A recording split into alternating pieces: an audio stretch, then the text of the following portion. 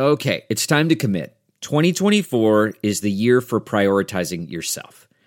Begin your new smile journey with Byte, and you could start seeing results in just 2 to 3 weeks. Just order your at-home impression kit today for only $14.95 at Byte.com. Byte clear liners are doctor-directed and delivered to your door. Treatment costs thousands less than braces, plus they offer financing options, accept eligible insurance, and you could pay with your HSA, FSA. Get 80% off your impression kit when you use code WONDERY at Byte.com. That's BYTE.com. Start your confidence journey today with Byte.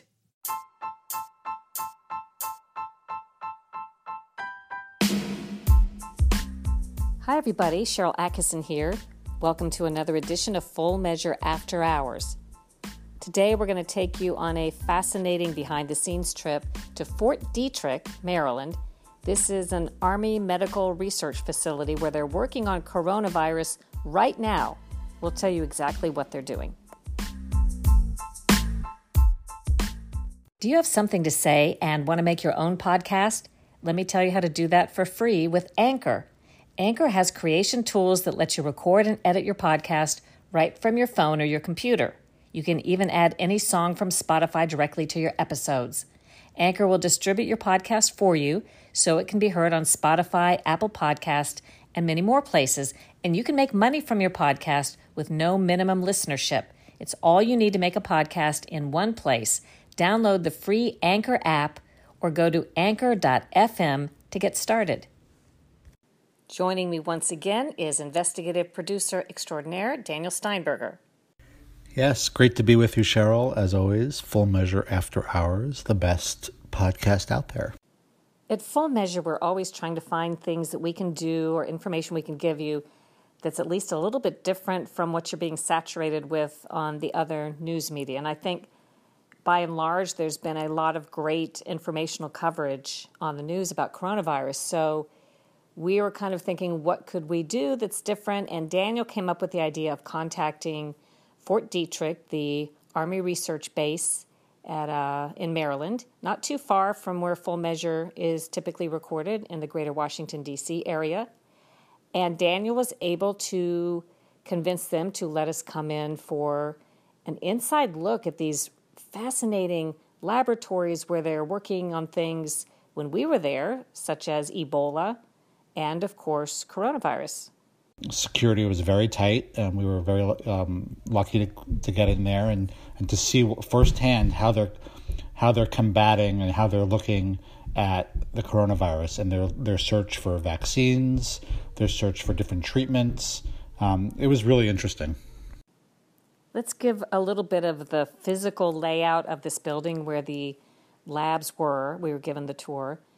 And really, it looks like an older building. I think they said this has been around since the 1960s. It doesn't look like you're in gleaming, modern, brand new facilities, but I have a feeling that when it comes to the lab equipment and the technology, it is the best available.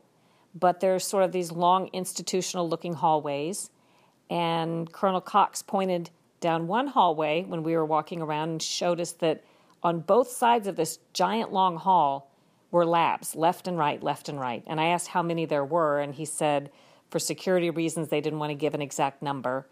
But I don't know, probably at least a dozen down the hall we were looking. And they're divided into categories depending on the type of work that can be done there. BSL, he told us, stands for Biosafety Level 1, 2, 3, and 4. And this is the only place in the military, the only military facility that has the highest level, Biosafety BSL Level 4, and this is where they conduct their research on Ebola, which is considered a more dangerous agent even than coronavirus, which has to be conducted research on that in BSL 3 level labs. So 1 is kind of like your basic high school chemistry lab. They don't have that. 2 is where you have white coats and maybe a little face mask. BSL 3 is a certain level of gear, and you have to wear masks and other oxygen. And then level 4 is just, for types of things like Ebola, and it's really rigorous, vigorous suits and oxygen, and they're in these bubbles. So what would you say is the biggest thing you learned? I think the biggest thing I kind of learned is what they're really doing. I mean, I didn't know anything in terms of how they're going about this. I mean, we've kind of heard the timeline of a year to 18 months to develop a vaccine. But some of the processes and some of that they're looking at and the way they do things was really interesting. We saw how they test what they called their extensive library of therapeutics, and they test their different molecules to see, against the virus, to see if there are any antiviral activities, and to see that firsthand, and the robots and the machines that are doing that at rapid speed was fascinating to see. And then the way they describe in terms of how they do their work, I mean, they are using animals, so they develop animal models to help to conduct their research, and then they create animal models to mimic the disease, and then trying to develop it. And so that's the process: is trying it on animals first, and then eventually going into clinical labs with people. And to hear about that process, to see that process firsthand, was really, really interesting. A couple of things about that. They did not want to show us the animals for probably obvious reasons, even though that must be done in many cases before there can be human testing. It always stokes controversy. So we don't know exactly where the animals were kept. They said they have small animals all the way through to primates.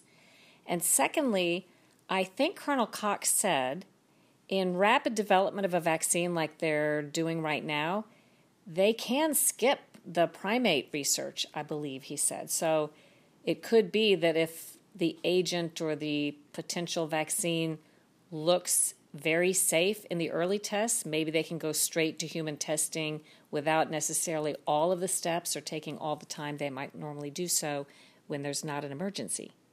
Stick with us, more in just a moment. We are back, and maybe it helps to have a few more details about exactly what they're doing, because a lot of times it sounds so generic. They're doing research for medicine and vaccines. But from what they showed us, they're taking samples of coronavirus in this case, samples given to them by CDC. Actually, I think Colonel Cox said a sample, because they can grow as much of it as they want once they get a sample. And they culture it and grow it and use it for all kinds of things. And this is layman's terms, so I'm sure it's not exactly scientifically maybe how they would describe it, but this is how I understood it when they tried to explain it simply. They put these bits of virus on a slide, and then they expose it to different agents or therapeutics or things that could impact the virus and make it reduce in size. So maybe they have 7 splotches or 8 splotches on a microscopic slide, and they expose it to some kind of molecule that medicine could ultimately be made from, and they look later and see if those 7, 8, 9 splotches have reduced by half. Maybe there's only 3 splotches. They consider that something that could be promising. I mean, that's only the very early steps, of course, to see if it could be effective. Sometimes they say they get a little bit of antiviral activity and reduction, but not enough. And they keep toying with it to see what they can do or what molecules will be most effective. Now, wanted to ask you, Daniel, because you and I both had never been here before and maybe never even been to a facility like this before. What was the thing that most surprised you?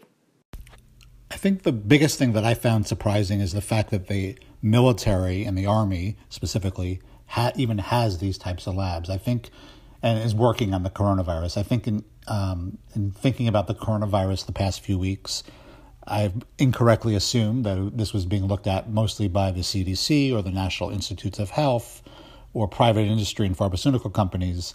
But the fact that the military has ramped up their own labs to look at this coronavirus and to see what they can do, I thought was really interesting. I would say this is a lab that is not well known. And that's why I think it was important to see this work, and fascinating to see this work. And I'm glad we were able to do that and do it in a safe way, obviously, during these times. Well, that leads me to something I hadn't really thought much about, that even though this research is being conducted at a military installation by military researchers, these are partnerships. And they told us that the corporations you speak of and academic research institutions from colleges and universities, some of them are there on site in this military facility. So Colonel Cox told us when I asked that they have hundreds of partnerships with corporations and universities and contracts where they do these shared agreements for research. The companies need these labs because they have more of them here. They also have more higher safety level labs here. So this is joint research. In fact, when one of the researchers in either BSL 3 or 4 turned around when we were looking through these little windows, she had Honeywell on the back of a Honeywell label or logo on the back of her suit, her gear. So they're all doing research kind of cooperatively together. It intermingles. I don't think it's separately only CDC or only corporations, only universities, or only the military. If this interests you and you want to see what we saw, we will be able to show you in our episode of Full Measure on Sunday, April 5th. You can watch it as it airs in your local community, or you can go to fullmeasure.news Sunday afternoon. It's posted online. You can watch the piece. But what you'll see is, I don't know, it's pretty cool, like the movies. You walk up to these little windows in the hallway, and you peek through them to see these researchers at work in these labs wearing these spacesuit-looking things.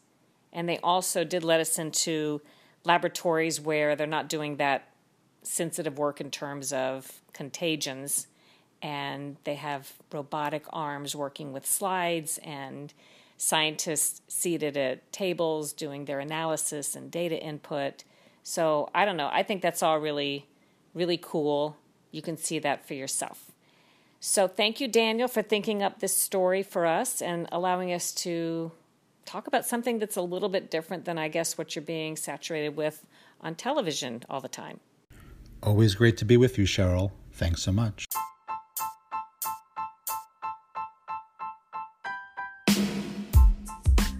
I hope you enjoyed today's podcast, and I hope you'll subscribe to Full Measure After Hours and my other podcast, the Cheryl Atkinson Podcast.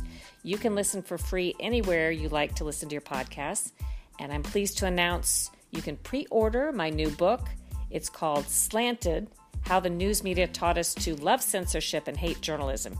You can pre-order that anywhere. Do your own research, make up your own mind, think for yourself.